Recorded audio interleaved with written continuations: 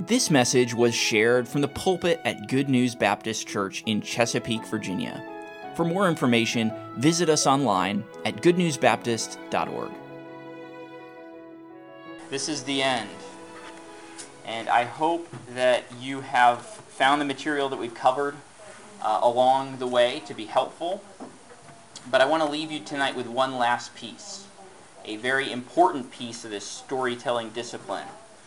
Now that we've considered something about what makes a good story and how and when to tell it, I want to give you some tips on actually getting out there and doing it. So tonight, how to tell stories. Let's pray. Our Father, we are helpless to accomplish anything that's really going to last for eternity in our own power. We certainly understand that. We're totally dependent on you to use storytelling or any other means to really make a difference. But Lord, I pray that you would help us as we consider the practical side of this tonight to grow in our knowledge and our understanding. And I pray that you'd help this to be something to give us that push to engage in this way in trying to point others to you. Help the things we consider tonight to be helpful, to be submitted to you and your word. And Lord, we ask for your guidance, we ask for your help, and help us continue to just depend on you fully for all of this. We love you. We pray this in Jesus' name. Amen. You'll never believe how I used to live. The man addressing the gathered crowd looked sane enough, but he tells a wild story. He was once the terror of the town, completely uncontrollable. He wandered among the tombs and up in the mountains of the region of Gadara. Anyone who approached the place could hear him crying out in an unearthly wail. And those who were brave enough to approach the area found blood on the ground from where he had deliberately cut open his own skin with rocks. People tried to chain him up. They tried some way to tame this beast of a man. But no attempt to control him had met with any success. The man, or more accurately, whatever it was that was inside the man, was too powerful for them to fight. And so they'd been forced to give up, just giving him a wide berth. One day, the man tells his hearers, everything changed. A man came to Gadara, and he was different. You need to understand that during this time, I didn't have control of my own body. But as soon as that man stepped on shore, the beings inside me went crazy. They knew something was different about him. Almost immediately, I found myself on my knees before him, begging him to leave me alone. The man goes on to tell how Jesus spoke to the demons that were tormenting him. He tells how Jesus told them to leave him and, at their request, enter a herd of pigs instead. The pigs, of course, ran headlong into the sea, and the pig herders ran off to tell the folks in the nearby town about what they'd just witnessed. When they returned, they found the once uncontrollable madman sitting and conversing calmly with Jesus and his followers. After he'd set me free, all I wanted, the man tells the crowd, was to go with Jesus wherever he went. I owed him everything. I knew he was more than just a man. The power he displayed that day was the power of God. I wanted to be one of his followers and go with him wherever he went, hear his teaching. But when I asked him for that privilege, he answered me, "Go home to thy friends, and tell them how great things the Lord hath done for thee, and hath had compassion on thee." That's what he told me to do, and that's what I've been doing ever since. I want people to understand how powerful he truly is, and how much he truly cares.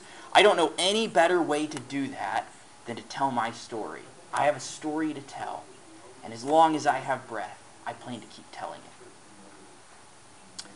You know, that demon-possessed man received a God-given task.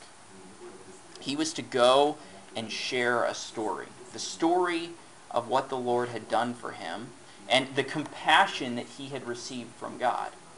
And he obeyed. Mark 5, verse 20 tells us, "And he departed and began to publish in Decapolis how great things Jesus had done for him, and all men did marvel."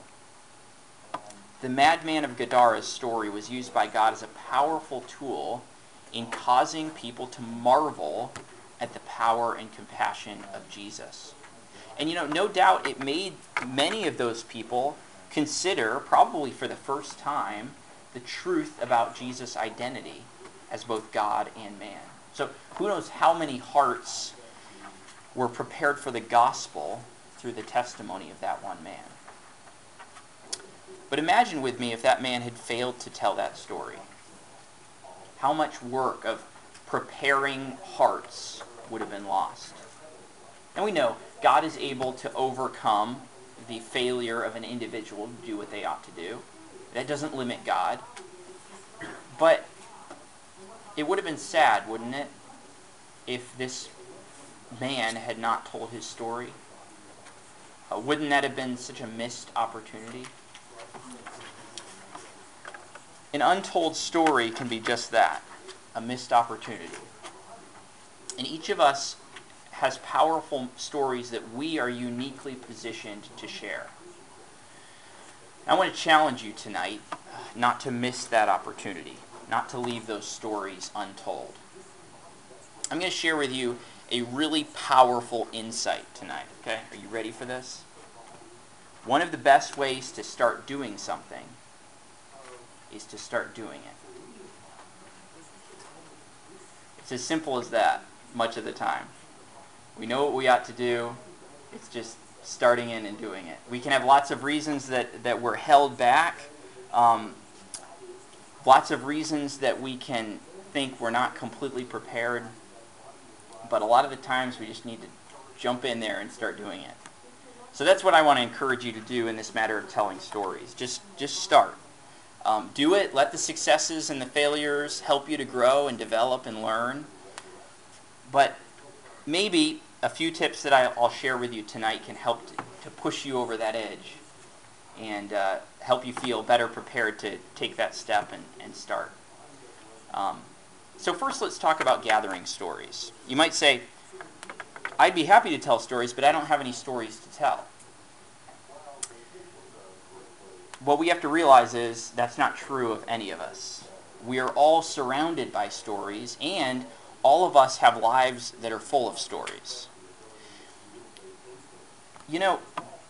I mentioned this early on in the class, but there are these people who always have a story to tell. I'm sure you know some people like that. Some individuals probably come to mind. And it seems like every time you talk to them, they've got another story that just blows your mind. You say, how in the world has this person experienced all of these crazy things? And they've got all of these experiences they've had, all these things that have happened to them. And you think, that's what makes a storyteller. It's the people that have crazy lives. Those are the people who can tell stories because they have stuff to tell about. That's what makes you a storyteller. I'm a boring person.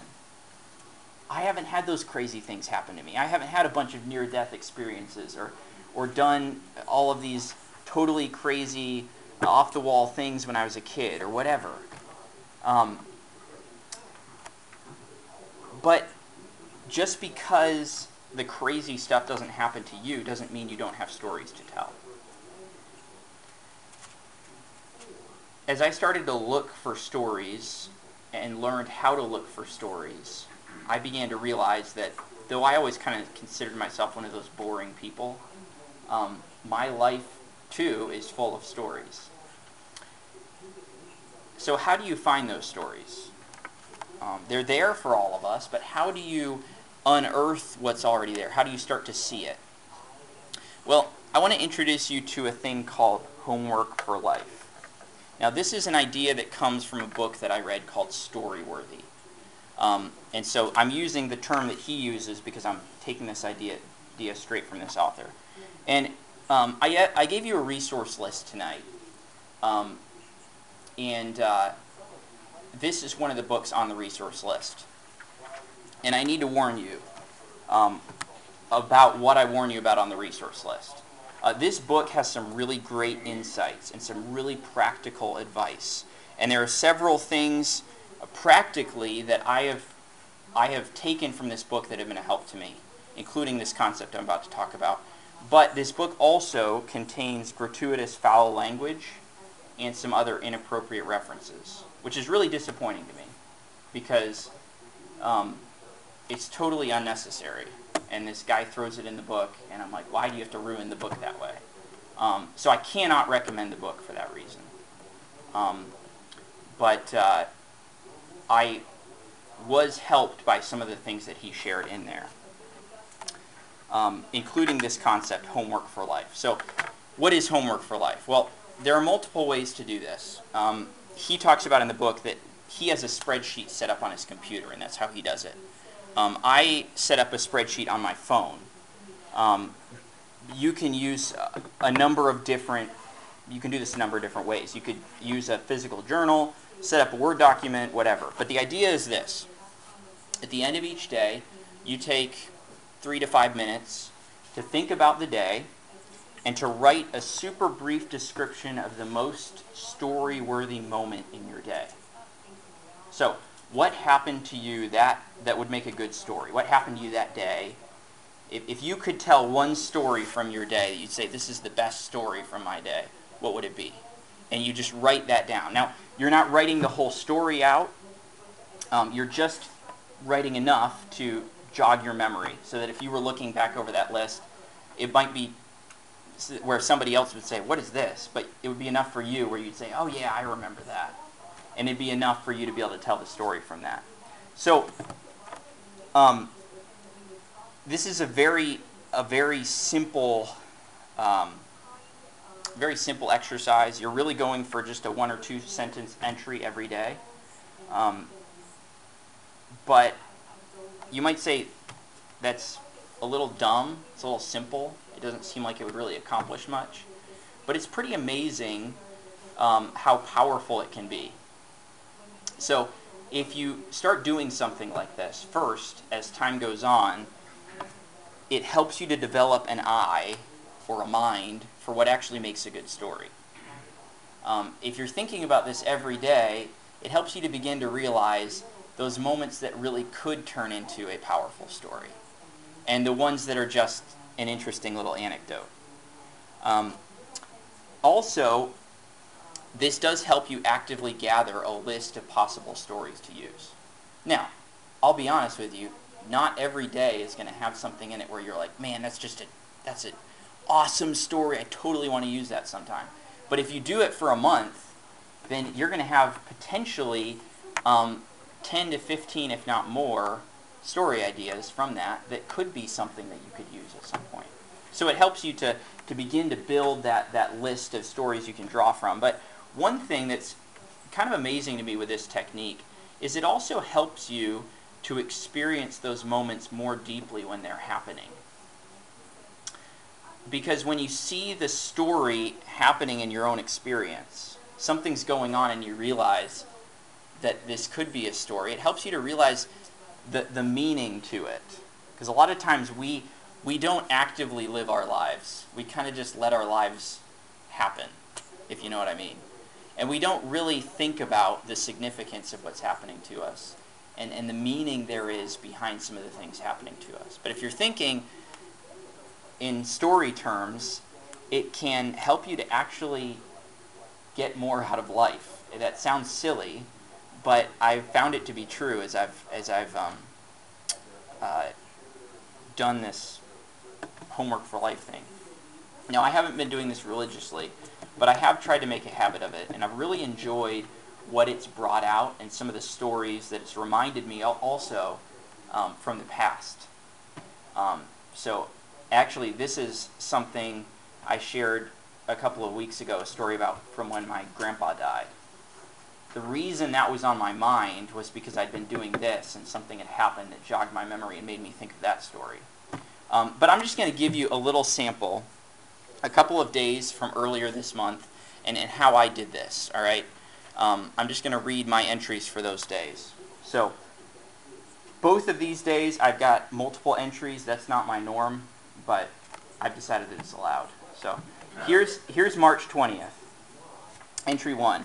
Our road became the Hodges Ferry detour for some paving work they're doing. How obnoxious. How much we can be affected by such insignificant inconveniences. Entry 2. Had corned beef, veggies, and cabbage at my parents' tonight. Brought back serious memories of how much I loved corned beef when I was a kid. I remember picking each strand of meat out of the fat. Entry 3. Questions. How do fire trucks change traffic lights? Where did the term slapstick come from? Here is March 21st. Entry 1. Walking tonight, Ezra was freaking out. I don't want the bees to get me. He got off his scooter and held my hand as he walked.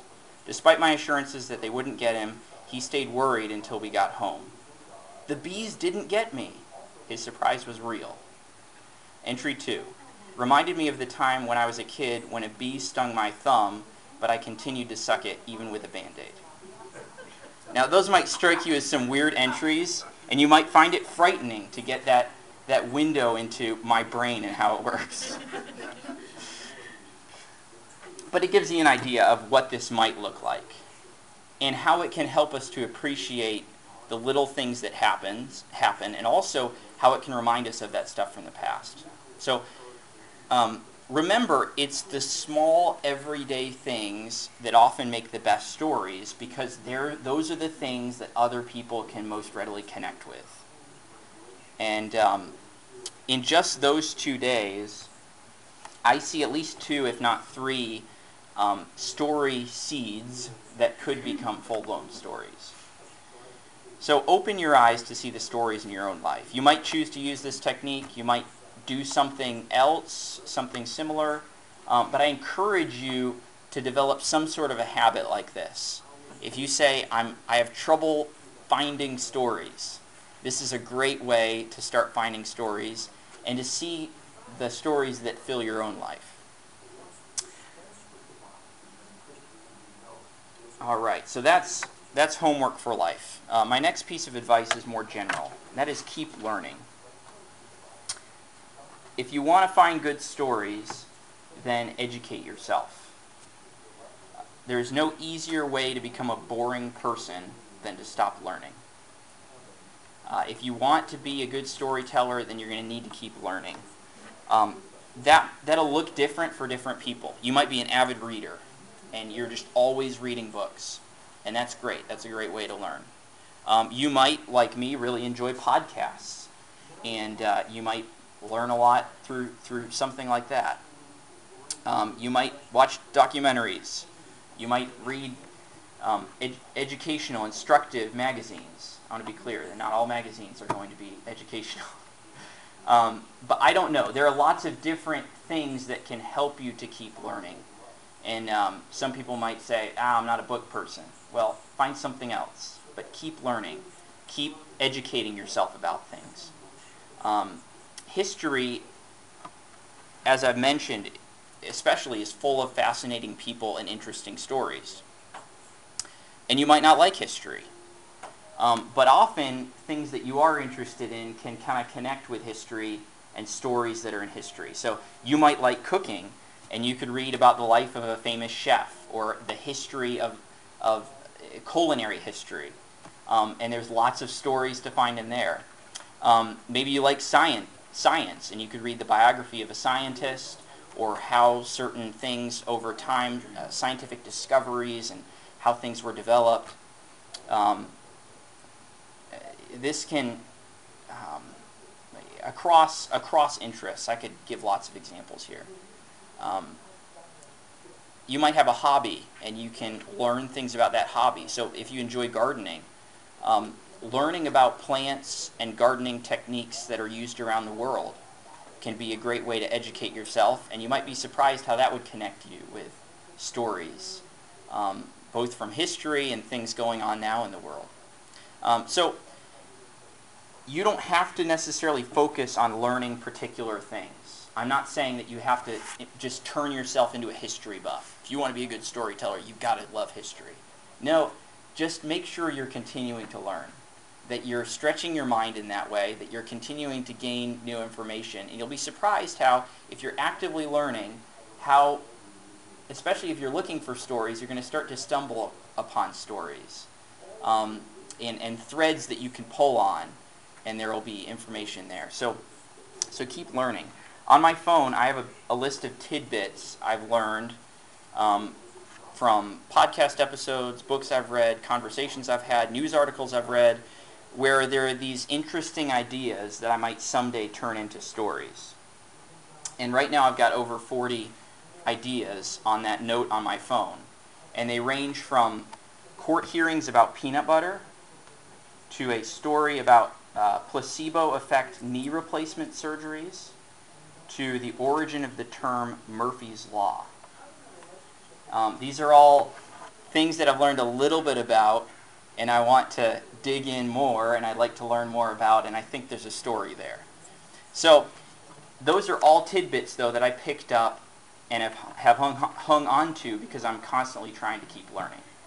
And so discipline yourself that way. But along those same lines, if you want to grow your collection of stories, you need to stoke your curiosity. From time to time, I'll have people comment on how creative they think I am. And creativity might come more easily to some people than others, but all of us are creative. Some people can think, that's just not me. I'm not good at coming up with ideas. I'm not imaginative. I'm not creative. There are creative people, and I'm not one of them. But one of the ways that we're set apart from animals is our God-given ability not just to think, but to imagine. Not just to make, but to create. So God made us as humans to be creative beings, to have ideas and to put them together and to come up with stuff. But if you want to be creative, you have to be curious. We're all born curious. Kids like to explore. They want to try to figure things out. They want to know how things work. Why things act the way they do. And then we grow up. And most of us, as we learn enough about the world to get by, we give up our curiosity. And that's really sad. And so I'm telling you, don't give up your curiosity. Stay curious. Ask questions about the world. Even if they're silly questions like, how does the fire truck change the traffic light? And what's the origin of the word slapstick? Ask those questions and look for answers. Be curious about the world, all right? And I think that's a thing that pleases God, honestly. I think that God made us that way, and He wants us to explore the world that He's created. And so stay curious, and that's going to lead you to being more creative, and it's also going to lead you to stories. So one example for me, I was listening to a history podcast, and in passing, it made mention of the scheme. This was before the digging of the Panama Canal. There was a plan to make a Nicaragua Canal, and that sparked my curiosity. They just mentioned it in passing in this podcast, and so I thought, that's interesting. I want to dig into that some more. So I did some research, and in doing that research, I stumbled upon a story about how a French engineer named Philippe Bonavaria used a postage stamp to help convince the U.S. Senate to vote in favor of a Panama Canal instead of a Nicaragua Canal. There's a lot of detail to the story. I'm not going to get into it and share the whole story with you tonight. But it's really interesting. It's a crazy reminder of the strange and seemingly random influences that shape history. But it also reminded me of the fact that God has all of those influences in hand. And at the end of the day, history takes the path that He intends for it. But it was curiosity about the Nicaragua Canal that led me to another level of this story that I didn't know anything about, that was fascinating to me. So stoke your curiosity, ask questions, and look for answers. And that's going to lead you to some good stories. It's interesting to me how often Jesus used objects that were at hand or concepts that were very down to earth and familiar to share the truth.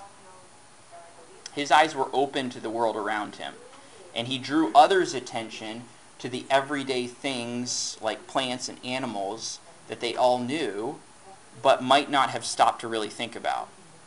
He used those things, drew their attention to them in order to illustrate the truth. And we can do the same thing.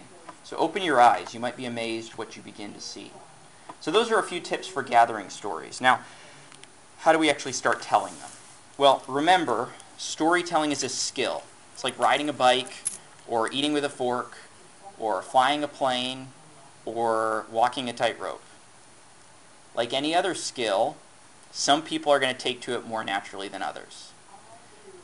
But also like any other skill, it takes practice to improve. None of my kids were born proficient at eating with a fork. But none of them have let that stop them from learning how to do it. I dare say if I decided to become a tightrope walker, I would fall a lot of times. But that wouldn't mean that I couldn't or shouldn't keep trying. The biggest step in learning a new skill is taking that first step. Picking up the fork, getting on the bike, stepping out on the tightrope.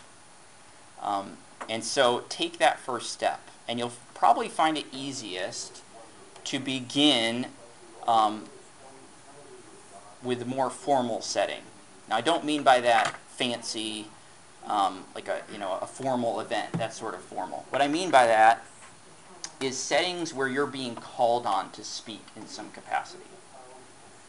So, not just casual conversation, but some place, some setting where you've been asked to say something.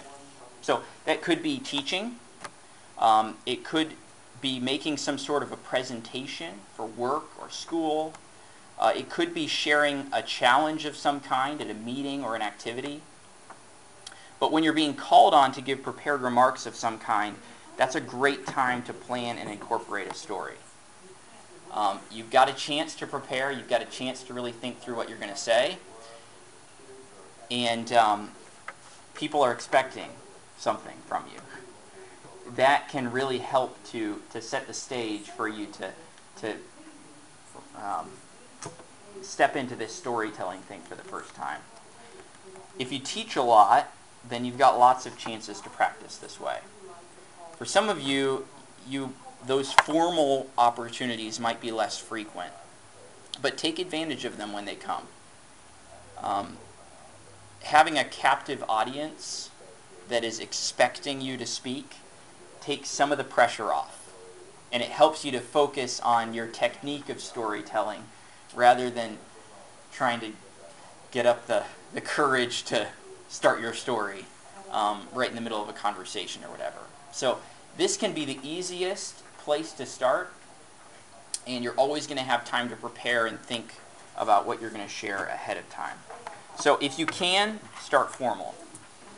Also, share stories with family and friends.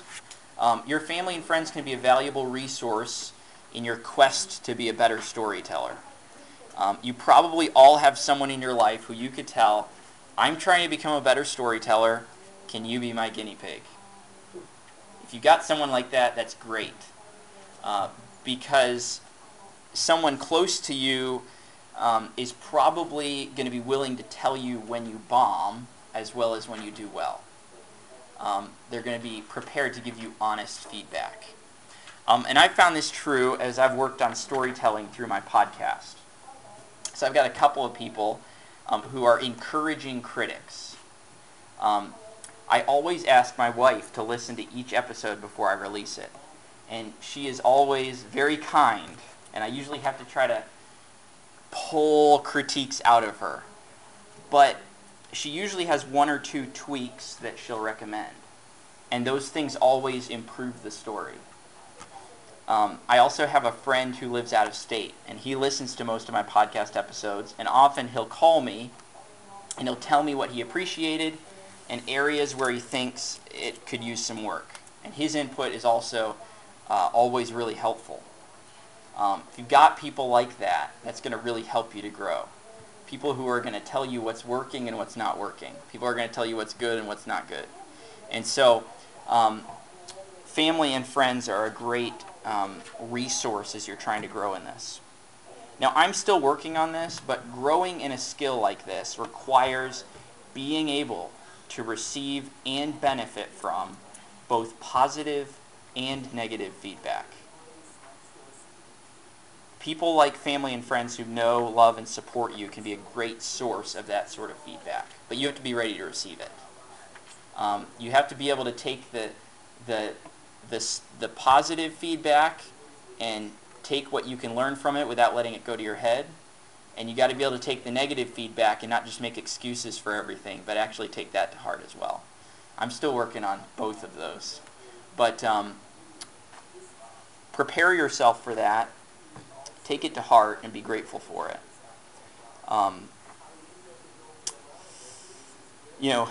Kids can also be good critics because usually they're going to be super honest with you, and they're not going to work as hard to pay attention if they don't feel like it. So if you're telling a story to kids, then if you start getting boring, they're just going to stop listening to you. And so that can really help you too in figuring out, okay, I'm missing something here. I'm not doing this right. Now, you might have imagined that by the end of this course, you would have magically become one of those people who just spouts fascinating stories every time they're engaged in conversation. If that has happened to you since the beginning of this course, then I am elated. But chances are that hasn't happened. But be patient, because the conversational storytelling comes last. Telling stories just in daily life as you're engaged in unplanned conversation with people, that's going to be the last step. That's going to be what comes least naturally, and you're really going to have to work at that, to work at planned storytelling to get there. Musicians who can do any kind of improv blow me away. I can't imagine just sitting down at a piano and just playing something completely out of my head without any practice, without any music, just coming up with it and playing it. I cannot imagine that. But someone who can play like that is not someone who's... This sentence makes no sense. Sorry. I'm having trouble with my own notes here. Someone who can play like that is someone who has done a lot of playing. Somebody can't just sit down at a piano as a beginner student and start doing improv, at least not well. And that's what it's like with storytelling. So conversational storytelling is like playing improv. It's going to take a lot of practice. It's going to take a lot of experience to get you to the point where you can do that well and effectively. So in order to turn into a good spontaneous storyteller, you have to work at it as a rehearsed storyteller.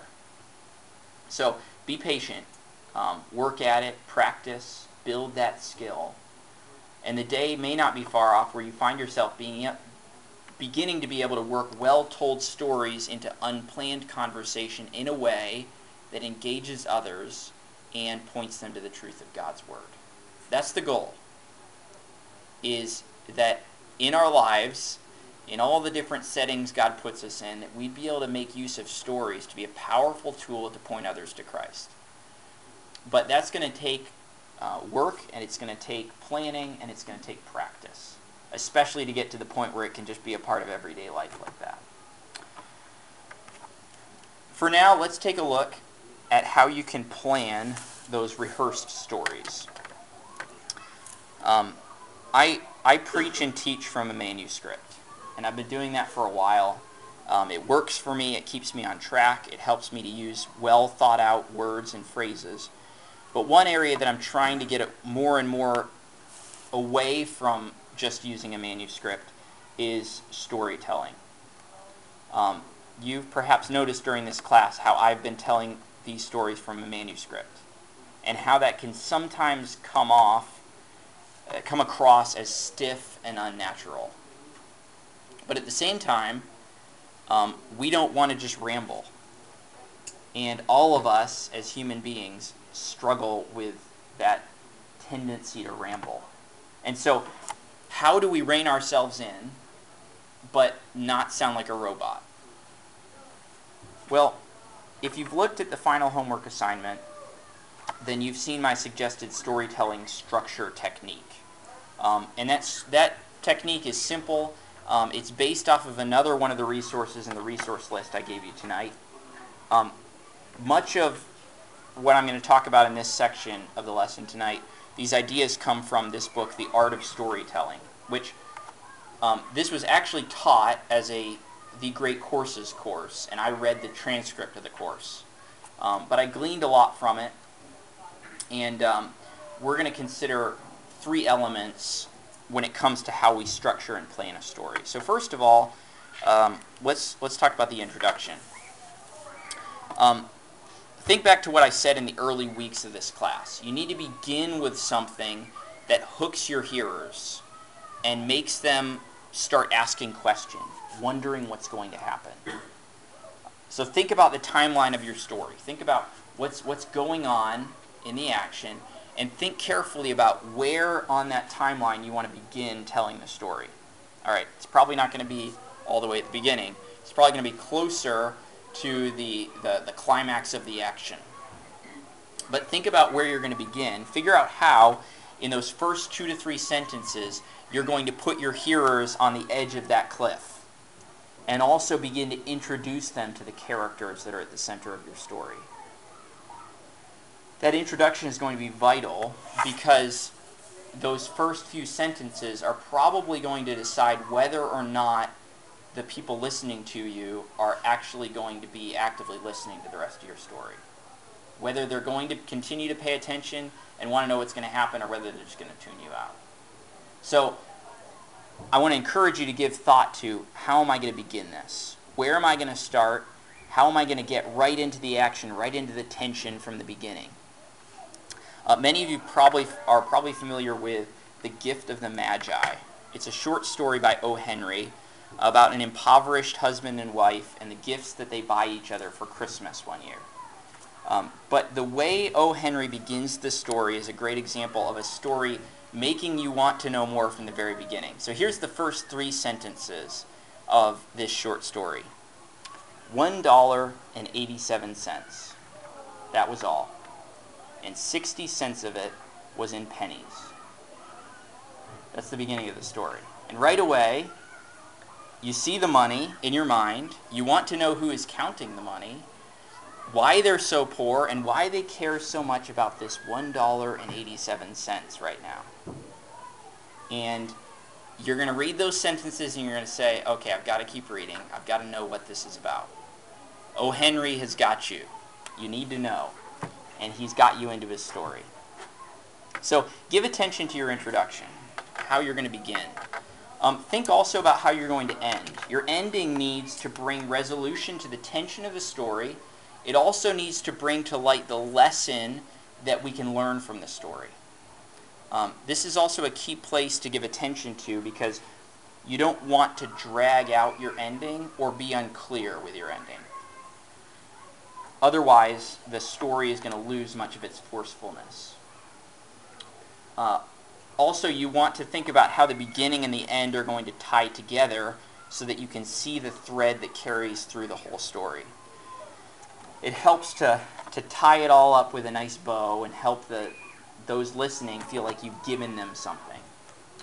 And then you're going to want to think about a punchy sentence or two to leave them with at the end that helps keep the truth that you're trying to express rattling around in their heads. So think carefully about how you're going to end. Just like how you start, those 2 parts of the story are really the most essential. Beginning well and ending well.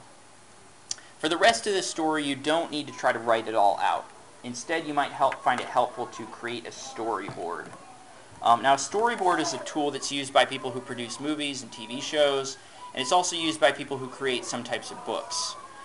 It's a visual diagram of sorts. So it's an organization of the movement of a specific show or scene. So think in terms of a comic strip. All right, this is a simplification of the idea. But you've got each block has a setting, it has characters, and it has action. Either movement or dialogue or both. So you've got those three things, but it's kind of compartmentalized into what you could consider scenes or steps in the action of the story. So think like that about your story. Now, I don't mean that you should create a physical storyboard, but think in terms of scenes, in that progression of action. Picture it in your mind. Figure out the blocks that make up your story. What is the setting in each one of those blocks? Who are the characters in that block? What is the action that's going on in that block? Think those things through, and then form a picture of each of those blocks in your mind where you know, here's how the story progresses. Here are the things that are happening. Here's scene 1, scene 2, scene 3, scene 4, whatever. Get an idea of what those scenes are, or those blocks in your mind, and then as you tell the story, see those blocks in your mind, see what's going on, and describe to those who are listening what you're seeing. That's going to help to keep your story on track, where you're going to know, here's where I'm headed, but you're not tied to a script. You're not tied to just an exact way of saying things. And so it can be structured, and it can have movement without sounding scripted, sounding stiff. So that may be a helpful tool to you as you think about how to structure the story and how to have it in your mind as you're sharing it with other people. That's also going to be helpful because most of the time, especially as you're moving towards more casual storytelling, you're probably not going to have a script with you. You're not going to be like, oh, let me tell you this story. Here's the 3x5 card. Let me read it off the 3x5 card to you. All right. So the more that we can push ourselves this way, and I'm trying to work on myself this way right now, push ourselves this way, it's going to help us with more natural storytelling. It also helps you fit it to the scenario where you are. Sometimes you need to shorten the story. Sometimes you might have a reason to make it longer. Most of the time not. Sometimes you'll want to lean into certain details. Other times you'll want to focus on other details. Depending on who's listening, depending on who your audience is, the setting that you're in, all those things are going to play into this. So the more that you can, instead of tying yourself to words, tie yourself to pictures, that's going to help you. So give attention to specifically how you want to express the beginning and the ending of your story, and then let the rest of it play as scenes in your head. Now, I hope those are helpful tips, but like I said, the real key to becoming a good storyteller is telling stories. Nothing beats doing it.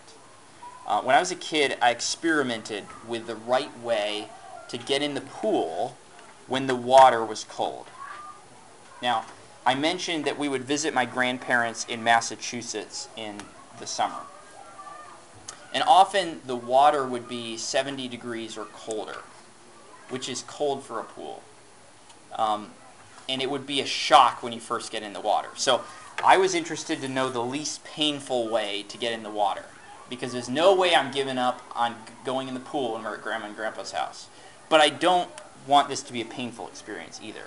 And so for quite a while, I was one of those people who I would go up to the steps in the shallow end, and I would go down onto the first step, let my body acclimate, step down one more time, let my body acclimate. One step at a time, slowly into the water until I was in the shallow end. And then sometimes I would walk over towards the deep end and get onto that slope down towards the deep end, slowly walk until finally just my head was above the water, and then I would finally dunk my head below the water. All right? I wanted to make it as gradual as possible so that I wouldn't have to deal with that shock of the cold. But I learned by experience that just like it's easier to just rip the Band-Aid off instead of taking it off slowly, it's much easier to just jump in the water all at one time. Take the shock all in one moment, and then it's over with. tonight I want to challenge you. You might feel this holding back from this idea, saying, this isn't something I do, this isn't something that comes naturally to me, this is uncomfortable to me. I want to encourage you to rip off the Band-Aid. Just do a cannonball into the pool, okay? The idea of storytelling might scare you. It might be new or unfamiliar to you, or you might feel like you're not good at it. Maybe you feel like you are an okay storyteller, even a good storyteller. But there are aspects of what we've talked about that might feel new and uncomfortable. Or maybe you say, I'm good at telling stories, but the telling stories in a way that points to biblical truth, that's something that I'm struggling with. I want to encourage you, work to put this into practice. It might not feel natural, it might not feel good at first, but get out there and start telling stories. If you've already begun, then bravo, keep at it. But I can tell you from my own personal experience that as I've been on this journey of trying to become a better storyteller, I'm finding more and more how rewarding it is. It's such a joy to be a part of helping people really think deeply about biblical truths. Presenting an idea in a way that really makes people think and makes them understand something about how the truth intersects with their daily lives. So I'm hoping that, like me, you might just get hooked on this storytelling thing. But I want to encourage you to step out and put this into practice. Work at it. Thank you for listening. If you have questions about your relationship with God, or you would like to know more about the ministry of Good News Baptist Church, you can visit us online at goodnewsbaptist.org or call us at 757-488-3241. We trust your heart was challenged as you listened, and we want to encourage you to share this message with others. May the truth of God's Word be your guide as you strive to follow Christ and make Him known to others.